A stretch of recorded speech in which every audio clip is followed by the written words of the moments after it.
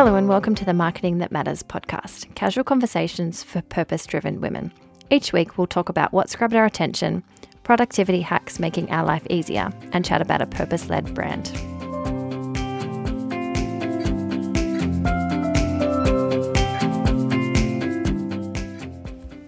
This week on the podcast, we're talking about millennials and how the pandemic has changed the way brands need to connect with this target audience. We look at a TED Talk that is all about creative thinkers and how they put their dreams into action and into the world. And we're changing up our brand feature this week. I'm talking about my experience with an Australian brand called EcoNaps. Jade, how was your week? Look, if I'm being honest, it wasn't great. I found out that I'm technically uncool. Oh. I read an article on Mamma Mia and they were talking about the 6 signs that you know that you're uncool. You're all of them. Not all, but some. Do you want to know what they are? Yeah. This is really relevant because it's about Gen Zs saying how they know millennials are uncool. Yeah. And we're talking about millennials in this episode today. But one of them was wearing skinny jeans. Oh, yes. Putting a off-center part in your hair, so a side part, not a middle part. Yeah. What were the other ones? An obsession with wine and coffee. And using the laughing, crying emoji too much. Oh no, we are both uncool. So uncool. How was your week? Better than mine? Yes. Well, now I know that. Not so good. No, my week's been good. Lots of new client leads, which is awesome. Like meeting a lot of new businesses, which really excites me, and learning some new industries too, which I haven't worked across. So enjoying that, and excited to really dive into their marketing. Yeah, sounds pretty good.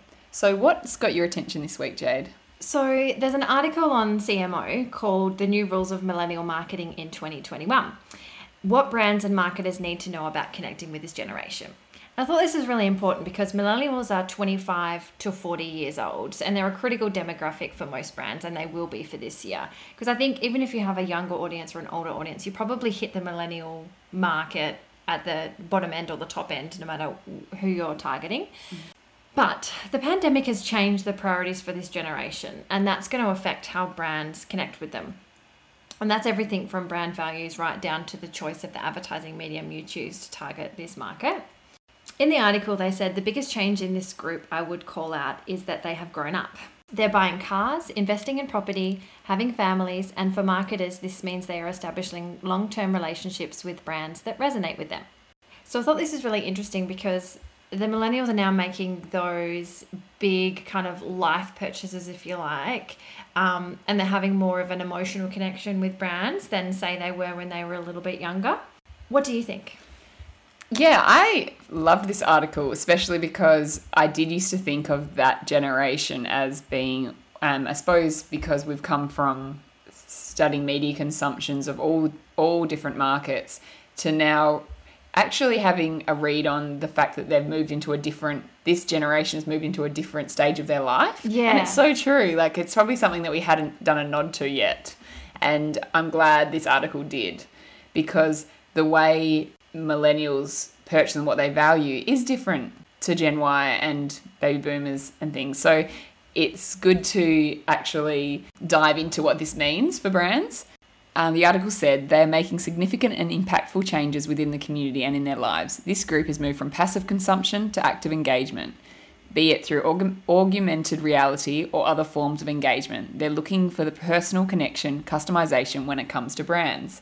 Now, do you know what augmented, I don't even know if I'm saying it right, augmented reality is? I think so, but maybe explain it to me in case I've got it wrong. And you know what's really, really sad is the only reason I know what it is. It's because my kids have a book, which is AR, which is what it means, where when you read it, you can put your phone up on the book and the Toy Story characters come to life in your lounge room through the book. So what it means is that it's an interactive experience of a real world environment. So you essentially can look at your real world environment where the objects that resides in the real world are enhanced by computer generated perception information. So AR is becoming part of lots of brands' experiences for consumers, and yeah. to the point where they're finding this millennial market almost expect it. Yeah. Well, we talked about this last week with the Sweat app using AR technology with Snapchat. Yeah. So it's starting to become more the norm, and a really great way to engage that audience to experience the brand, because you experience it before you have it, and then that's supposed to lead into selling it. So it's like it's a way to, obviously you can't feel it, but touch, feel, see, like using the senses without actually having it. Yeah, there you go. We have an AR book at home, so I did not even know that existed. Yeah.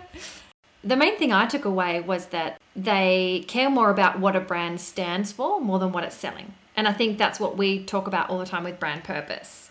They care more about what they stand for. They care more about what the purpose is of the brand more than what they're just the product or service that they're selling. And they said that what the brand stands for will determine their purchase decision. So that shows how important having purpose behind what you're doing is. Yeah, and look, if we're talking about big brand purchases, they all have something they stand for now. Like we're talking the purpose-driven industry in regards to some of the larger brands they've been there and done that, and have some kind of something where they're sustainable, or they've created a purpose, but whether or not it resonates with the audience is another thing. Yeah. And that's what we've broken down in so many of our episodes. Yeah. And then whether or not it's purpose-driven from the top down, or whether or not it's just tapped on the end of the marketing. Yeah. Like, I think the first thing that came to my mind, I'm thinking about big purchases like a car, for example. Can't think of a lot of car brands off the top of my head that I would understand what their purpose is and feel emotionally aligned to that in any way. Other than Tesla. Yeah, exactly. Other than that. And think about how many car brands there are. Yeah. That we would be their core demographic. Oh, yeah, well, I can say Jeep is all about adventure with the family. Yeah, that's true. There's some that not necessarily for the better of the environment, but definitely I think they're definitely driving that, the being mindful and living a life that's active. A lot of car brands have jumped on that kind of purpose. That's true, yes. But whether or not that's relating to the millennials. I liked that they said this generation is rewriting the marketing rules. So obviously, I think a lot of people have heard of the 4 Ps of marketing, which is place, product, price, and promotion. They said the 4 Ps that matter now is purpose, positioning, personalized, and partnerships. They are a higher consciousness generation, inclusive and looking to brands that share their values. So I think that's important. Purpose, positioning, personalized, and partnerships. Purpose we just touched on. Personalized is so important, and technology makes it so easy for us to do that now, and I think it's a missed opportunity when brands don't utilize it. So utilize their data that they have and do personalized emails and make things really tailored. And partnerships, and again I think that comes back to purpose, about who the brands are partnering with and what they're doing. But then obviously also for this market, making sure the partnerships are associated with things they care about, because for the millennial market, I want to talk about a brand that has done an incredible transformation to target millennials. If you're interested in a brand that has done this, look into Gucci as a case study. Gucci appointed a new CEO, Marco Bizzarri, who'd previously led Stella McCartney and Bottega Veneta. I don't know how to say that. He immediately brought on a new creative director as well, called Alessandro Michael. Now, this is such an interesting brand, and it just keeps popping up and I can't avoid it. Like, I was listening to Simon Sinek's podcast and he interviewed him. That's where I first heard about it. But since then, he has been everywhere. Like, Forbes have done articles on him. And it's just whenever I think of millennials and marketing to millennials, Gucci is mentioned. Right. So have a look into that. It's become, just to give you a bit of stats around it, their numbers are remarkable. 62% of Gucci's $8 billion in sales last year came from consumers who were 35 and under. And the brand's fastest growing segment now is 24 and under, Gen Z. So they have just transformed from being a 90s brand to now being a millennial icon. And a lot of it's got to do with them targeting the Chinese as well, because they love brands and they have just done it in a really, really clever way. So have a look at what Gucci's done. Are Gucci they're the belts everyone's wearing, right? With the gold buckle? Yeah. Oh my, yes, they've done an amazing job. Yeah. I can't get it. Everyone has one of those belts. I can't get away from it. Yeah, well, you actually apparently in New York, not that we're in New York, but apparently in New York you can't get away from the brand. Like all the millennials are wearing it. Yeah. Big shoes with Gucci logo on it. It's just become cool again. Yeah, and it's a brand that wasn't. Yeah, and it's almost definitely. like millennials are Gucci have targeted them. Yeah, and now it's just it's having another wave. Yeah. I liked where they said in that article that accelerated market speeds is one of their key things to get into that market. So jumping on trends quickly and being able to produce something that's relevant. Yes. Was one of the strategies. So that's really hard for manufacturers to do. To have, they normally have long lead times. So to be able to do that in a business sense is really... And if you don't, you'll get left behind because, millennials are so quick to change. Yeah. Anyway, both of these articles are worth a read and we will pop them in the show notes. Creative people interest me, and the best creatives interest me even more. The Surprising Habits of Original Thinkers is a TED Talk that's been viewed 17 million times. Organisational psychologist Adam Grant studies originals, the thinkers who dream up new ideas and take action to put them into the world. These are the world's best entrepreneurs. He draws correlation between procrastination and creativity, plus the myth of being a first mover versus an improver in your industry. This is something that I've spoken to many entrepreneurs about before, about whether or not you've got to be first or whether or not you can be an improver in an industry of something that's already launched, and whether or not, if you do that, you'll always be second best, or whether or not you can come out on top, even though you didn't come up with the idea. Something else he also touches on, which we'll discuss, is the paralyzing fear of avoiding the leap of doing something you love. And he talks about how creatives have a way of doing this without being struck down with that paralyzing fear of being afraid to fail, and which seems to halt a lot of people from being creative and following that passion. Yep. So this TED Talk, really dives into that. Jade, did you have a listen and or watch of this TED Talk, and what did you think? Yeah, I could not get away from the stat that he said about 47% of first movers, as he called them, of businesses failed versus 8% of the improvers. Right. Which was amazing. So it just goes to show that you don't have to be first into a market to succeed. And he gave a few examples, like the one I can think of was the search engine. So like obviously AOL and Yahoo and that were first, and then look at Google now. So they were an improver, as he's calling them. So I found that part really, really interesting. Yeah, I'll say a quote. It turns out the first mover advantage is mostly a myth. Look at a classic study of over 50 product categories, comparing the first movers who created the market with the improvers who introduced something different and better. What you see is that the first movers had a failure rate of 47%, exactly what you said, compared with only 8% of the improvers. Look at Facebook, waiting to build a social network, until after MySpace and Friendster. Look at Google, waiting for years after Alvista and Yahoo. It's much easier to improve on somebody else's idea than it is to create something new from scratch. So the lessons I learned is that to be original, you don't have to be first. You just have to be different and better. Now, people have said to me when I've said, you don't have to create a new industry. Well, isn't that copying? This is where an incredible brand can actually make a huge difference, even though the product or service is the same. It's the same. I'm sorry if you think that if you're going to create a new idea, then no one's going to copy you. You are dreaming. If you're into something, so is the next person, the next person, the next person. At the minute you launch, if it's that good, you're going to be copied. Yeah. And look, to be honest, that was that slogan actually reminds me of something.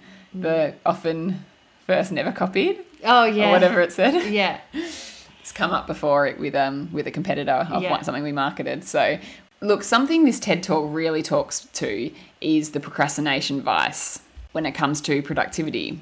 However, he is arguing it can be a virtue, which is music to my ears. Because far out procrastination, I'm sometimes like, why, Alicia, why? I could have been so much more productive if I just got to it and done it, which I think everybody can relate to. However, it's a virtue for creativity. Yeah. And that I just love. And I'm going to use that excuse every single time anyone ever says I'm procrastinating. He says that the best people that are creative procrastinate because it means that they have more time to think. Yeah. I found it interesting because I think there's some important distinctions to make. Like, he was talking procrastination in terms of like big idea, big projects type stuff. Not procrastination as in putting off sending that email because you can't be bothered writing it, or it's something you're avoiding doing. Yeah. So I think that distinction was really important. And the other one being that he said precrastination people, so people who do things too early, have the same problem as the people who do things too late, and the creativity is found in the sweet spot in the middle. Yes. So I think he said you need to start quick but finish slow, which I found really interesting. I'm just not sure how much I agree with it, because I feel like sometimes if I do start things too quickly, you can overthink things and put too much thought into something that probably might not need it. But yeah, I'm interested to maybe give it a go and procrastinate and sit on a little bit, because I'm definitely more of a precrastinator, as in I will start things early, definitely. Oh, right. See, I'm not. So we need to meet in the middle. Yeah. I'm the one that, 5 minutes before episode crams. This is actually very apt today, guys, because Alicia was prepping for episode 5 minutes before we started recording. So we have a time to record, and see, I'm very creative. No, look. Also, what they talk about is the self-doubt, which we've talked about before on episode on the podcast, and I guess we have both been paralysed with this before, with wanting to even start this podcast, but being paralysed with sharing it with people we know, when that isn't even our audience. However, for some reason that was paralysing to think that people that know us would be listening. But the TED Talk says, I discovered there are 2 different kinds of doubt. There's self-doubt and idea doubt. Self-doubt is paralysing. It leads you to freeze. But idea doubt is energising. It motivates you to test, to experiment, to refine. And so the key to being originals is just a simple thing to avoiding the leap from step 3 to step 4. Instead of saying I'm crap, you say the first few drafts are always crap and I'm just not there yet. So letting yourself test things, it might not be right the first time. And he does talk about even the greatest creatives didn't come up with their best creative on the first go. Yeah. You have got to test and test and test and test. I know. How freeing is that idea too? Because it makes it almost, it gives you an... Motivation to start, but the concept that it's okay to fail. But also it's okay to fail. But it's okay to produce. Like, it's okay to produce creativity. Even if you might not think you're a creative person, but have a desire to be creative in whatever space that is. Yeah. Don't feel that your first output of whatever that creativity is needs to be as good as everyone else in that, because those people started somewhere too. And, whatever it is, you have your own creativity and your own expression of that. And I know I'm talking very broad here. It could be on anything. But don't be afraid to give it a go. Yeah. I think to make this really relatable to some people listening, if you think about, if you're writing for your small business, you're doing the social media posts and things like that, sitting on them for a bit, writing them, writing a few captions, coming up with a few ideas, sitting on them for a few days before you publish them, see what comes up, that kind of thing might allow you to be a bit more creative in some of those spaces, or even, new product ideas or projects that you're working on. I think he spoke about writing half of a chapter for his book, and then he shelved it for 2 months and then came back to it. I mean, I'm not saying you have to do that, but even sitting on things for a few days, seeing if that makes a difference. And also, if there is something, you say you work in an industry that doesn't really produce much creativity, and you have a passion in other things that you only dabble in once every so often, I would say put more time into it. Like, give yourself some more time to produce. So say you have a hobby in video editing, just gonna throw it out there.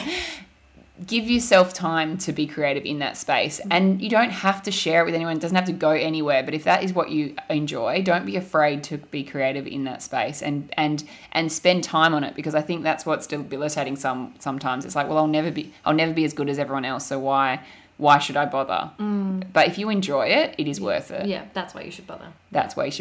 Yeah. And it doesn't have to produce, and you don't have to think that creativity needs to produce money.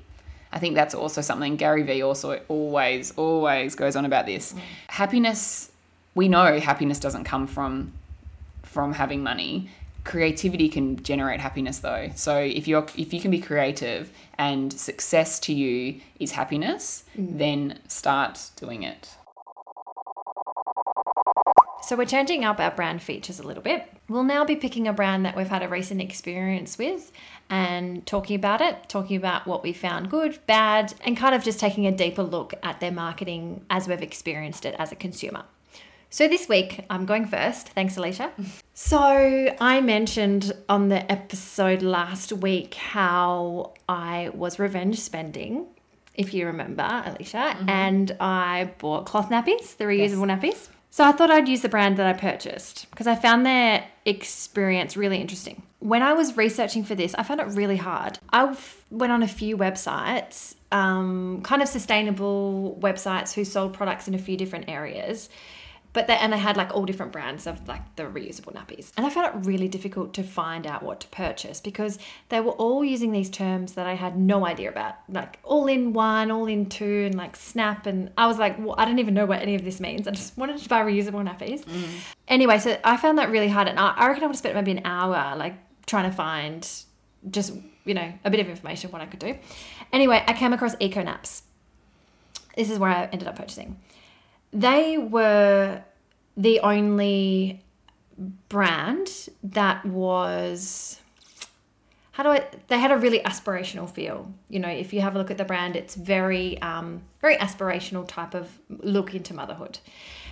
But what they did really well is they broke down really easily what you would need and how to use it with literally one-liners. A lot of the other websites had literally paragraphs of information, and I found it really hard to digest.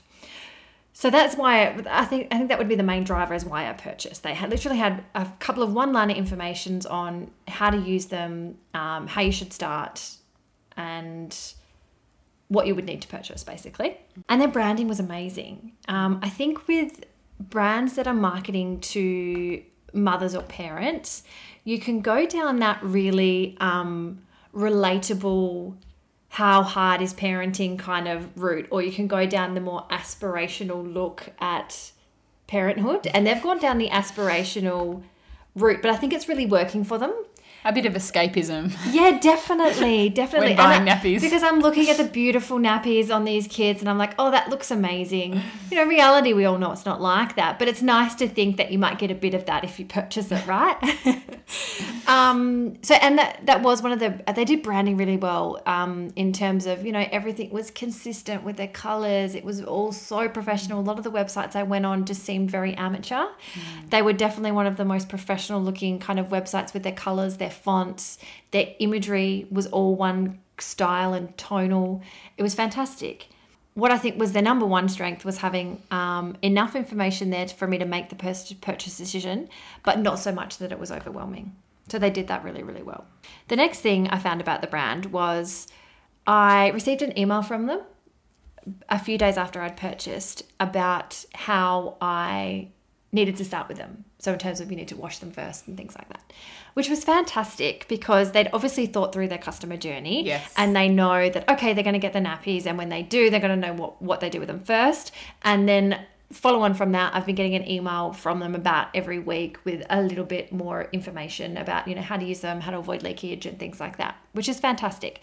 The only thing I would say with that though, is I got that email maybe 1 or 2 days after I purchased. Nappies didn't arrive for another week. So I think they need a little bit more thought into that in terms of, I was based in Perth. I think they might be based over east, with Australia Post being overrun like they are at the moment with everything going on. They might need to tweak that a little bit in terms of it being a bit more relevant timing wise. But the content they had in there was fantastic. Really, really great.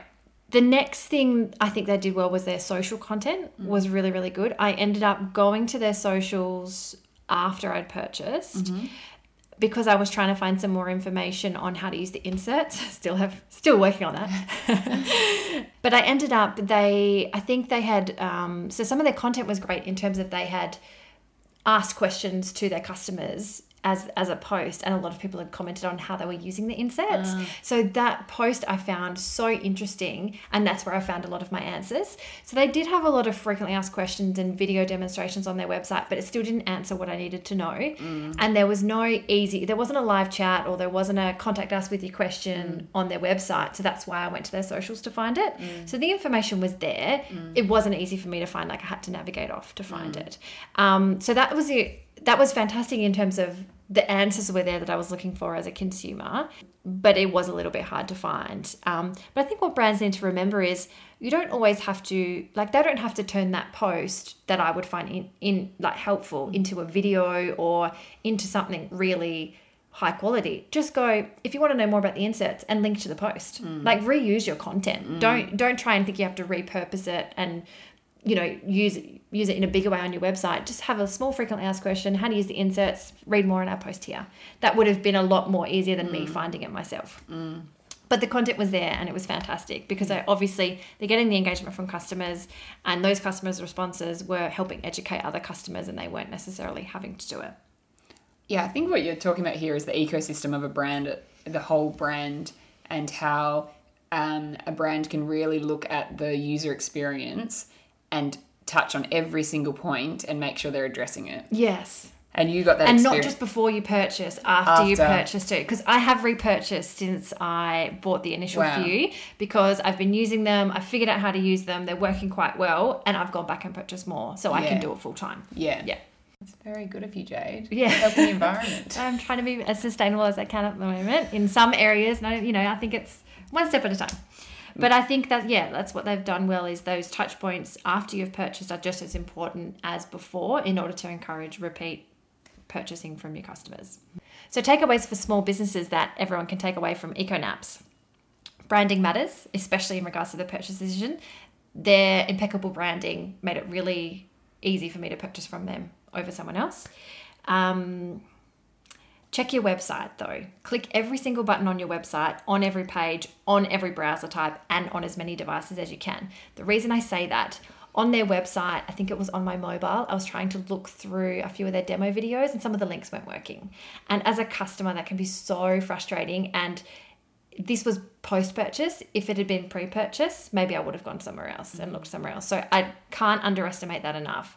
When I was working for brands internally, you would have to do that on a weekly basis, clicking on your website, making sure everything was working, because it's up to you at the end of the day. If your customer can't navigate to what they want, they're going to go somewhere else.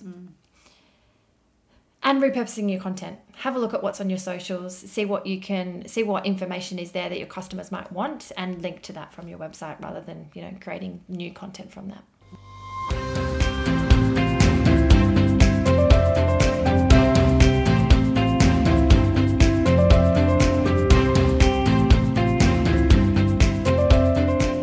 That covers it for this week. Make sure you leave us a review or follow us on Instagram at Marketing That Matters Pod. We love a chat. Thanks for listening to the Marketing That Matters podcast.